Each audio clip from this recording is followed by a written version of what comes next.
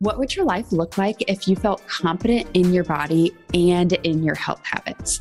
We believe that confidence is possible for all people. This is the Free Method Podcast, and I'm your host, Dylan Murphy, registered dietitian and owner of Free Method Nutrition. We are dedicated to empowering women to make peace with food, heal their relationship with their body, and create sustainable health habits. Come hang with us each week as we have conversations that will inspire you to live a life of freedom. Let's dive into today's show.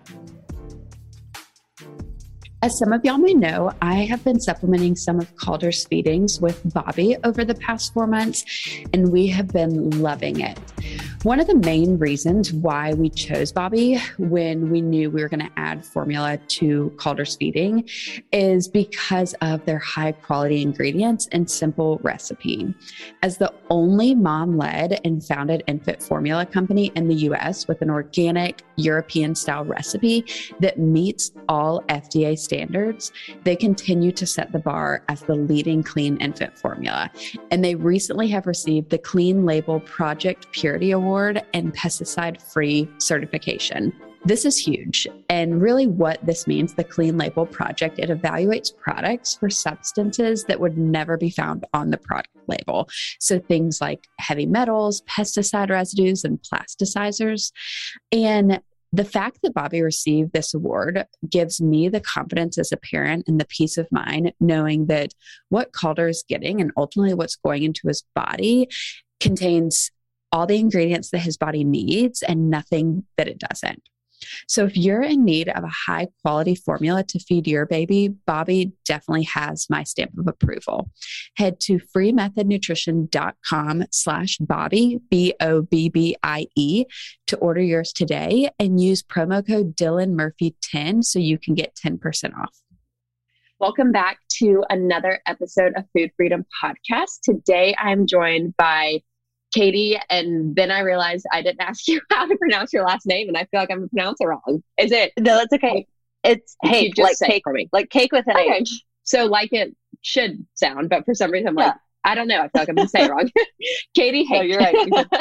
And Katie is a registered dietitian and fitness professional who is passionate about helping women stop dieting and start living. And one thing that I really love about Katie and her practice is just how she does mesh together eating and nutrition and doing so from a non-diet approach, but also the fitness aspect of things, which I think is so helpful for anyone who's journeying through food freedom and walking away from diets. So Katie, welcome to the show. Thanks, Dylan, for having me. I'm so excited to be here. I feel like I already know you. Yeah. Just internet friends. So it's so good to connect and actually talk face to face. Yes. And I was thinking this yesterday. I feel like we've done like very similar things in our business. Like I saw yesterday you posted in the Guide Culture Facebook group and I was like, of course, like she's there too. I've done that. Yes. Great minds think alike. Yes. I love it. Well, if you want to take a minute or however long you want to just let our listeners know a little more about you, kind of who you serve, that sort of thing.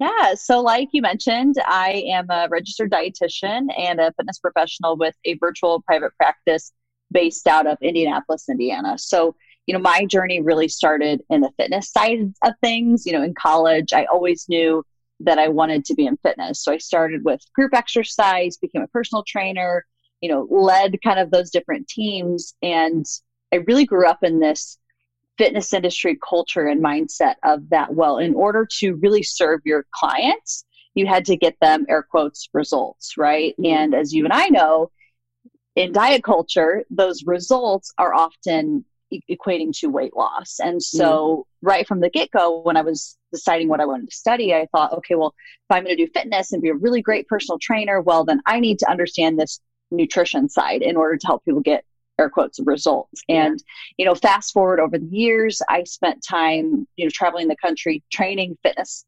professionals to teach different formats in their studios, and really got caught up in this culture of my body size has to equal my worth. And in order to be, acknowledged or taken seriously in this industry, I have to have a certain look. And that's kind of really what catapulted my intuitive eating journey was I myself hit that, rock bottom, which I think a lot of dietitians and just women listening to this podcast can probably relate to of, I was burnt out from a physical standpoint, but also mentally and emotionally realizing that the habits, but also the talk in my head was not sustainable. So I discovered intuitive eating. And at the same time, I actually was working as a weight loss dietitian in a bariatric center, which it's just crazy looking back to where I am now, because I can't even imagine, that type of setting or how my story would have played out. So that's kind of where I evolved, spent some time in the clinical setting, also working in metabolics with kids and adults who have inborn errors of metabolism. But ultimately, I think as many of us clinicians, we realize there's really a gap here that we see in the clinical setting of we need more time than 15 minutes to connect with the client. We really need longer time. We need a different approach in order to really help people get to the root of their issues with food, but then also in my case with exercise as well. Yeah. I love hearing all of that. And I've heard that too from other fitness professionals when they really journey into that like non-diet intuitive eating space, that pressure around like, okay, well, I feel like I have to look the part if I'm, a personal trainer and a group fitness instructor, and the clientele that I'm working with is expecting me to give them this like, straightforward, eat this, don't eat that plan. I'm curious, like with people you've worked with in the fitness setting and maybe just clients in general, whether it's the fitness setting or nutrition setting, do you feel like you've gotten pushback around like, okay, well, just tell me what to eat, or like how many calories, or count my macros for me? Like, what does that look like? Oh my gosh, 100%. And, I talked about my transition a little bit. I had this idea of what, a successful practice would look like. Right. And so I started actually seeing people in a small gym here in Indianapolis. And I had a lot of conversations with my mentor about this because, as you know, it's very hard to explain intuitive eating. And for anybody listening, maybe you're just starting your intuitive eating journey, you may not even have the words to describe the work that you're doing. And so as I was learning about, this new approach, I had a really hard time articulating it to clients. And so in that setting, I would have a lot of women and men as well come into, at the time it was a daycare, like my office was like a kids center, right? Oh, that's awesome. Come in and say, just tell me, what to eat. I just need this and that. And I would try to do it in a way that wasn't tangible, but then they'd come back not seeing the air quotes results or enough structure that they were looking for. And so I had a lot of people leave in tears, to be honest, because we would then have these raw conversations of what is it that you're really looking for? And people weren't ready for that. And I wasn't doing the best job at articulating that. So it's definitely evolved. And what I've learned is that we really have to meet people where they're at, right? And people often don't know what intuitive eating is. They may have heard it, but they really don't understand. And so helping to meet people where they're at and really walk alongside them on that journey to help them, get to the other side, if you will. Yeah. I love that you say that too. I actually was talking with my dietitian team the other day about this, of it can be easy to expect like clients coming to us to just all of a sudden know like, okay, this is what intuitive eating is. I want this, like help me find it.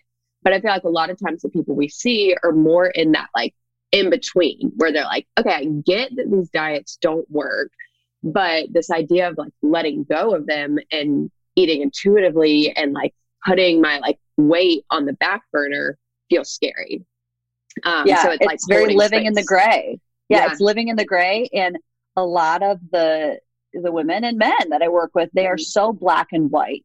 And so they just think, if I can be an expert in all these other areas of my life, if I can achieve, this goal at work, if I can have this life or make this income, why can't I just figure out this food piece? And to them, it's just like any other goal. Like, just give me the steps and I'll do it.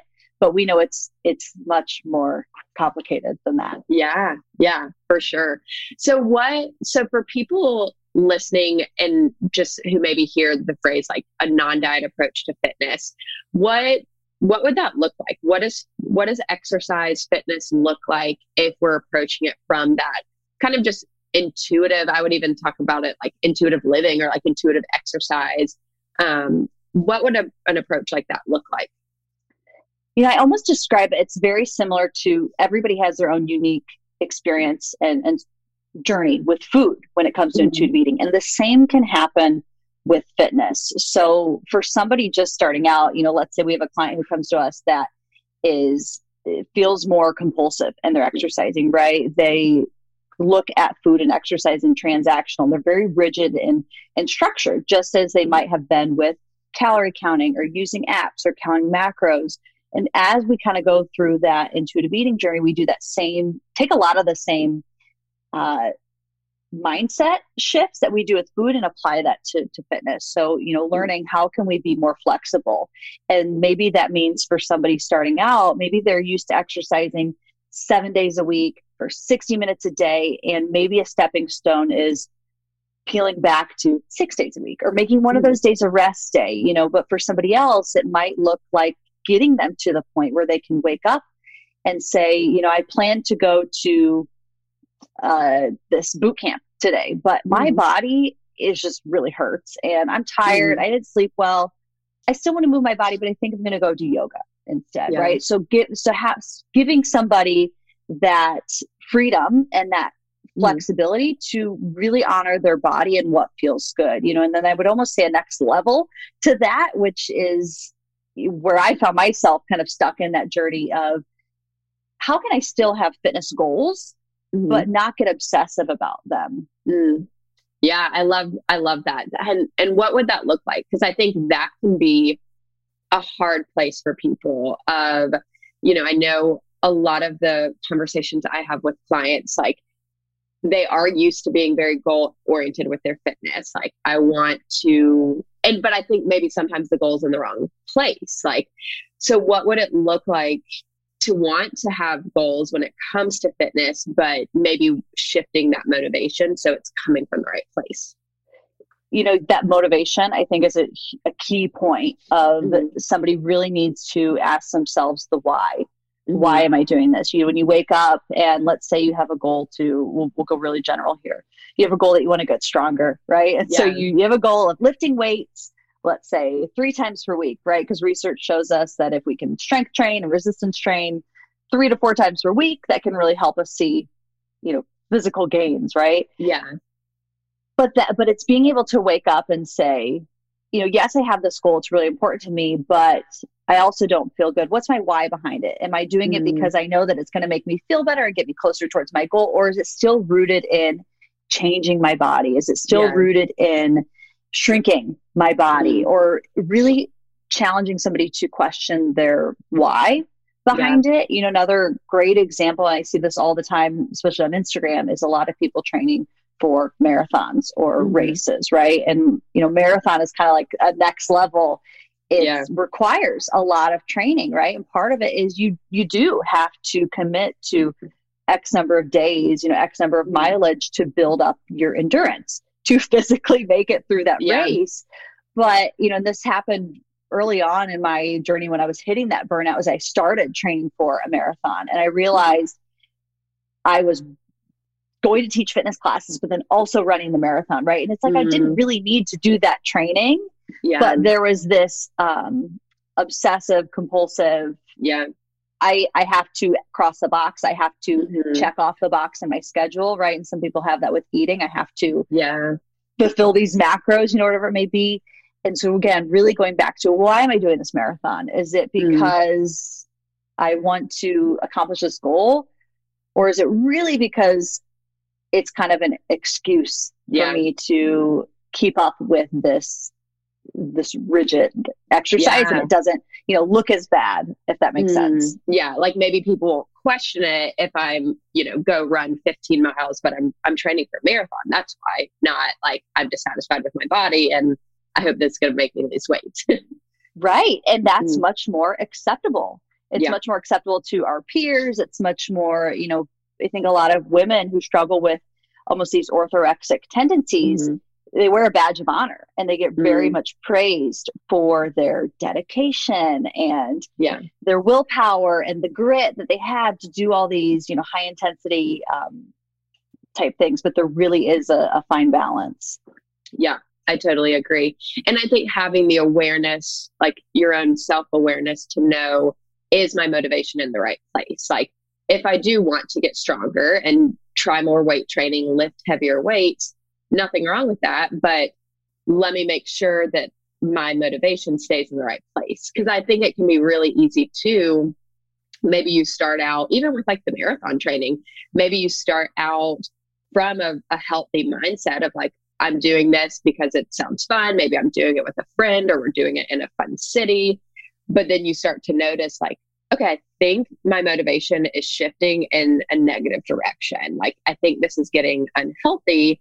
That's the time where we're maybe thinking through like, is this training the right thing for me? Or like, is this type of exercise right for me? Or do I need to shift to something else? Do I need to do something more low intensity?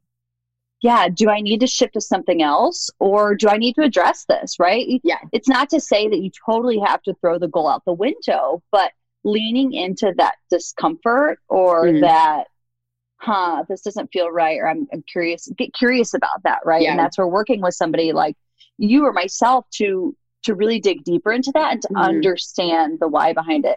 I want to give another example because I think you'll relate to this, you know, in your postpartum journey. One of my good friends who's also a fitness professional and, you know, came from that same world that I did of presenting and being on stage and things like that. And she just had a baby, I think about around the same time as you did. Yeah. And she sent me a Vox. You guys use Voxer at all? Yes. Oh, I love Voxer. It's the best. Yes. But she sent me a Vox and was like, Katie, I know I've really come so far with not stepping on the scale and, you know, being very accepting of weight gain and my body changing during pregnancy, but they ended up having to get a scale to weigh the baby because of feedings and blah, blah, blah. Anyways, so she found herself just pulling it out and stepping on the scale. And she's like, Katie, I just caught myself. Like, I realized that the number was lower than it's ever been, but even before pregnancy. And I found that there's a part of me that was excited about that number. And she's like, what do I do? What do I do with this? Because I know from a physiological standpoint, there's so many reasons why that number is probably lower. I probably lost a lot of muscle mass. I'm, you know, burning a crazy amount of energy through breastfeeding. Yeah. It still feels pulled to that. And so we had a conversation and I said, you know, you're more than welcome to reach out to me, even just for accountability. I think being able to even simply acknowledge those like feelings are really important and a huge step on somebody's, you know, non-diet journey. Yeah. And I love that example because I think in that example, I hear someone reaching out when they're kind of at that beginning of like, this might be getting to an unhealthy place, instead of feeling like you have to wait until it's like, okay, now I'm suddenly weighing myself 10 times a day and altering my food. Like, I love that she felt safe enough to reach out early on, because then it's like, okay, let's talk through this now before it becomes anything more, you know, intense or obsessive. And yeah, I think I talked about this yesterday on my Instagram story. I was going to say, that's what made me think of it, because you were just talking about it. Yeah. And I mean, it's wild. I think that's been a huge thing I've learned in this postpartum journey is like the pressure. I mean, I feel like all times of life, there's always this pressure around like exercise and how our body looks and how can we change it. And then thinking about postpartum, all your body's just gone through and okay, now I need to get back to exercise 6 weeks after giving birth. And it's like, okay, no, that's impossible. And, you know, so much of your body has changed. You haven't really used your core in 9 months because you've been growing a baby. And I think that for me has put a lot of perspective around like, okay, this is a time really more than ever where someone's mindset around exercise can really be like put into question of like, okay, can I slow things down, not exercise, or maybe do things differently than I enjoy because that's what my body needs right now. Yeah, doing things differently than I typically enjoy.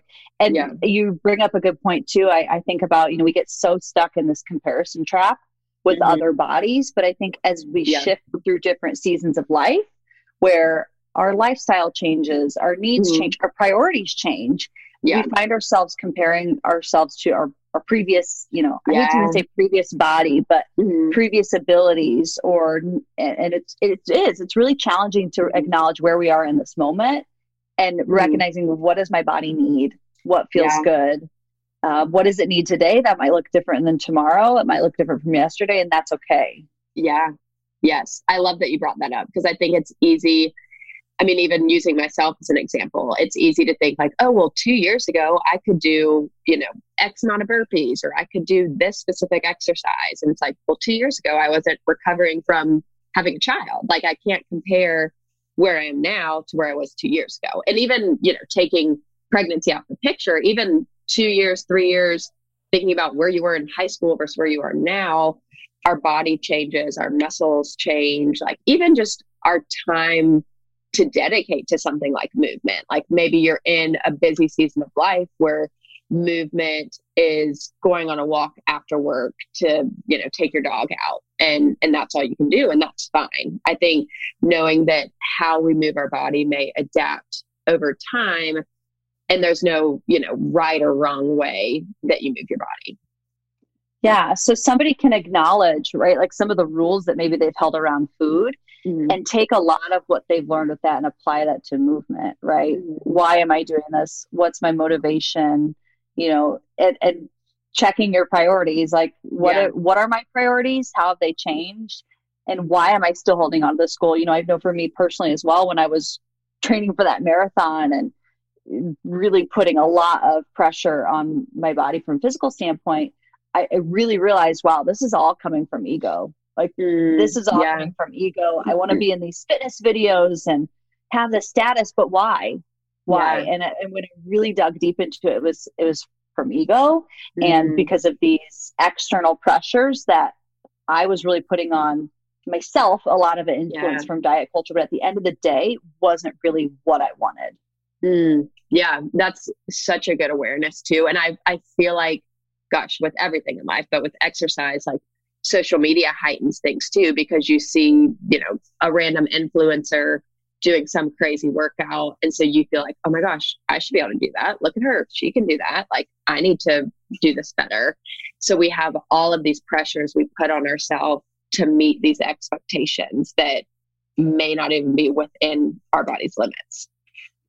Yeah. And the pressures too, they're so normalized, especially in the fitness industry. One thing that I really had to step out of it was, supplements, shakes, all these different, like dieting. It was really a culture, and it was so normalized that the fact of just, like, for example, if we were at a conference and we all went out to dinner, like ordering pizza and a salad, or ordering, just what you wanted and felt good, was just mind blowing to anybody to even think about. And I'm so grateful that there's more, non-diet, body positive, weight neutral fitness professionals coming into the space, but it really is still a challenge that we fight daily. Yeah. Oh, I'm sure. And I mean, I'm sure just an assumption, just like we get as dietitians, to think like, oh, well, if you like really prioritize your fitness, if you're a fitness professional, like all you probably eat is salads and protein shakes, or maybe you have like one cheat day a week where then you eat, 17 hamburgers, and it's like that black and white thinking that we see with everything. Yeah.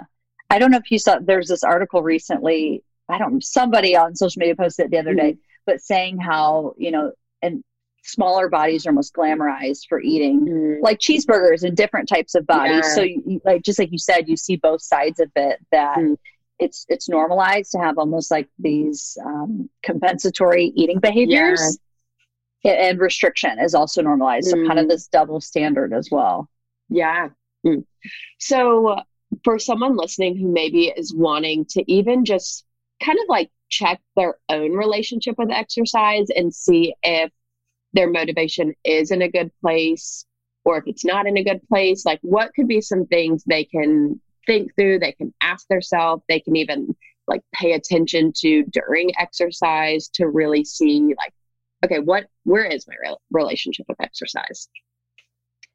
I think one really great place to start, if somebody's struggling to identify like what's their why behind movement, right? For me, for many years, it was, I just want to be healthier. I don't care about the scale. I'm going to look more at my muscle mass. And I kind of kept tricking myself into health and kind of this wellness diet of, that was my motivator. So for somebody, they might start by thinking, what are the benefits of movement? What are there long-term benefits? You know, for me, I watched my grandmother pass from Alzheimer's and dementia. And so brain health and cognitive, capabilities are very important to me in terms of movement.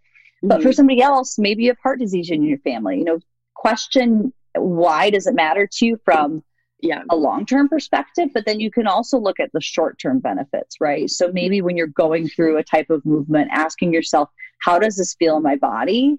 Where does this feel? Does this feel positive? Does it feel negative? Does it feel neutral? And that can help you to explore, what actually feels good while you're doing it. So you can explore, what you're doing. Is this something you want to continue to do? If not, maybe there's something else that might feel better. And the more that you can really pay attention to what your body needs, you can make those decisions that feel more in alignment with both your values, but also, just like you explained, your postpartum needs with what your physical needs are in that moment. Yeah, I think that's so good. And giving yourself space to change over time, like the way that you move your body. Because I know for me, like really up until post-college, pretty much all I did was run, because in my mind, I was like, oh, well, running, that's like the optimal exercise, the optimal key to health. And it's like, I don't know where I learned that, probably just, social media or whatever. And then I realized like, I don't really like running. Like, why do I do this? I don't really enjoy this. So let me find something that I do enjoy. So giving yourself that permission to like really sit back and evaluate, like, do I even enjoy the exercise that I'm doing? Like, even if you get into this deep ingrained habit of like, okay, I'm going to this certain class every week, but do I like going? And I think that can be shocking for people to think like, oh, I can enjoy exercise. Like I thought I'm supposed to just hate it and, check it off the list and move on to the next thing. Another, you reminded me of another, thing that somebody can really keep in check is if you wear an Apple Watch or an activity tracker, and if you find that movement is very much correlated to the number of calories burned, or you get really stuck on those numbers, challenge yourself to ditch the watch, ditch the apps, and really focus on the feeling. Because if we're only focusing on the numbers when it comes to movement, we really are missing out on so many of the other benefits that movement can give us, from a mental, physical, emotional, like all these other pieces it expands, our stress tolerance, all these things. And when we just focus on the numbers, we miss out on so much of that. So if you find yourself tied to the numbers, see if you can put that away for a minute and just, while you're running or what feels good? Where does it feel good? I've actually talked to my therapist about this because I found myself running and I realized I get through this almost like this mental block where it was like, I don't want to run anymore. I just start walking and finding that balance of challenging myself, but giving myself grace. And I think a lot of people also get stuck in that, in the non-diet space is like, I want to set these fitness goals, but I'm also trying to have compassion for myself and that can be challenging. And my therapist gave a great recommendation. She's like, while you're running, when you find yourself, and you could apply this to anything, when you want to stop, ask yourself, what am I feeling in my body right now? How does this feel? Just evaluate. And it was really helpful to just recognize and make some of those connections. I love that. And I think that's a really hard place for people to be sometimes, where you're kind of in that, again, like gray area of like, enjoying a workout, kind of pushing yourself from a healthy perspective versus like, I would say almost more so like forcing yourself in like a negative way of like, sure, every time you work out, you might not be just like thrilled, so excited about it. But I think there is a distinct difference between pushing yourself to grow from like a compassionate way versus like, I have to do this to check the box. I have to do this because I ate, XYZ yesterday. Like, and that could look different for every single person. So I think that's where that like curiosity, like compassion for yourself comes in, of knowing what that line looks like for you. Yeah. I think ultimately too, people know. Do you agree? Like, do you think like, I think people deep down know, they know when the motives are not from the healthiest space. Oh yeah. And because it may be like what I mentioned with running, for me personally, like it may be a certain type of exercise where, you know, like, okay, if I'm making myself go on a run, I know my motivation's not in the right place because I don't like running. Like, I just don't enjoy it. But if I'm, you know, going to do a Peloton workout and maybe there's something I'd rather be doing, but I know I enjoy it and like it, you know, relieves stress, that sort of thing. Yeah, I absolutely agree. I think people know where their motivations lie. It's just whether we like listen to that kind of intuitive instinct or not. Yeah. If we like, we like the answer or not. Yes. For sure. Yes. Gosh, I could talk about this topic forever. I feel like it's such a needed topic to kind of discover that like gray area of how exercise and movement is, you know, such a great thing, but how we view it and partake in it in a healthy way. So Katie, for people who want to follow you on Instagram, learn more about you, where can they find you? Yeah, I love to hang out on Instagram. My handle is KTHAKE, Hake. I also have a podcast, Fit Friends Happy Hour, where we talk a lot of these topics. I bring on a lot of fitness experts as well, because I love hearing about the other people in the fitness space who are really making changes as well. So I think it's really exciting and hopeful for us and learning about how we can collaborate with fitness professionals, because as you know, it takes a village. We need to support our clients in all these different areas because they all are intertwined. Yeah, I totally agree. So the way I love to end episodes is asking our guests what their favorite food memory is, just as a way to kind of, you know, bring some joy back to food and take that away from diet culture. I love this question, and people are probably going to laugh or just make giant question mark. A big thing in my family is Jell-O, and that sounds so weird, but every year for my birthday, my mom makes Jell-O cake, and a lot of people think Jell-O cake, they think of like a mold, but it's, what is it? It's white cake, and she pokes holes in it and pours like strawberry Jell-O. And then whipped cream frosting. It sounds really gross, but it is so good. It's the best thing ever. So that is like probably my number one food memory for all birthdays. Oh my gosh. I love that. I can totally picture that type of cake. Yeah, I love that. Every year for my birthday, I always get red velvet cake. That's my favorite. That's another good one. Good. Yes. Gosh. Well, thank you so much for taking time to come on the show, Katie. This was such a great conversation. Thanks for having me. Thanks so much for joining today's episode on the Free Method podcast. If you enjoyed it, please leave us a 5-star review. That helps others discover this message of freedom. Share this with your friends and make sure you tag us on Instagram at Free Method Nutrition. And if you're ready to start your own journey to freedom, I'd love to offer you a free call to chat with me about your health goals. Head to freemethodnutrition.com/free call to schedule yours. We will see you in the next episode.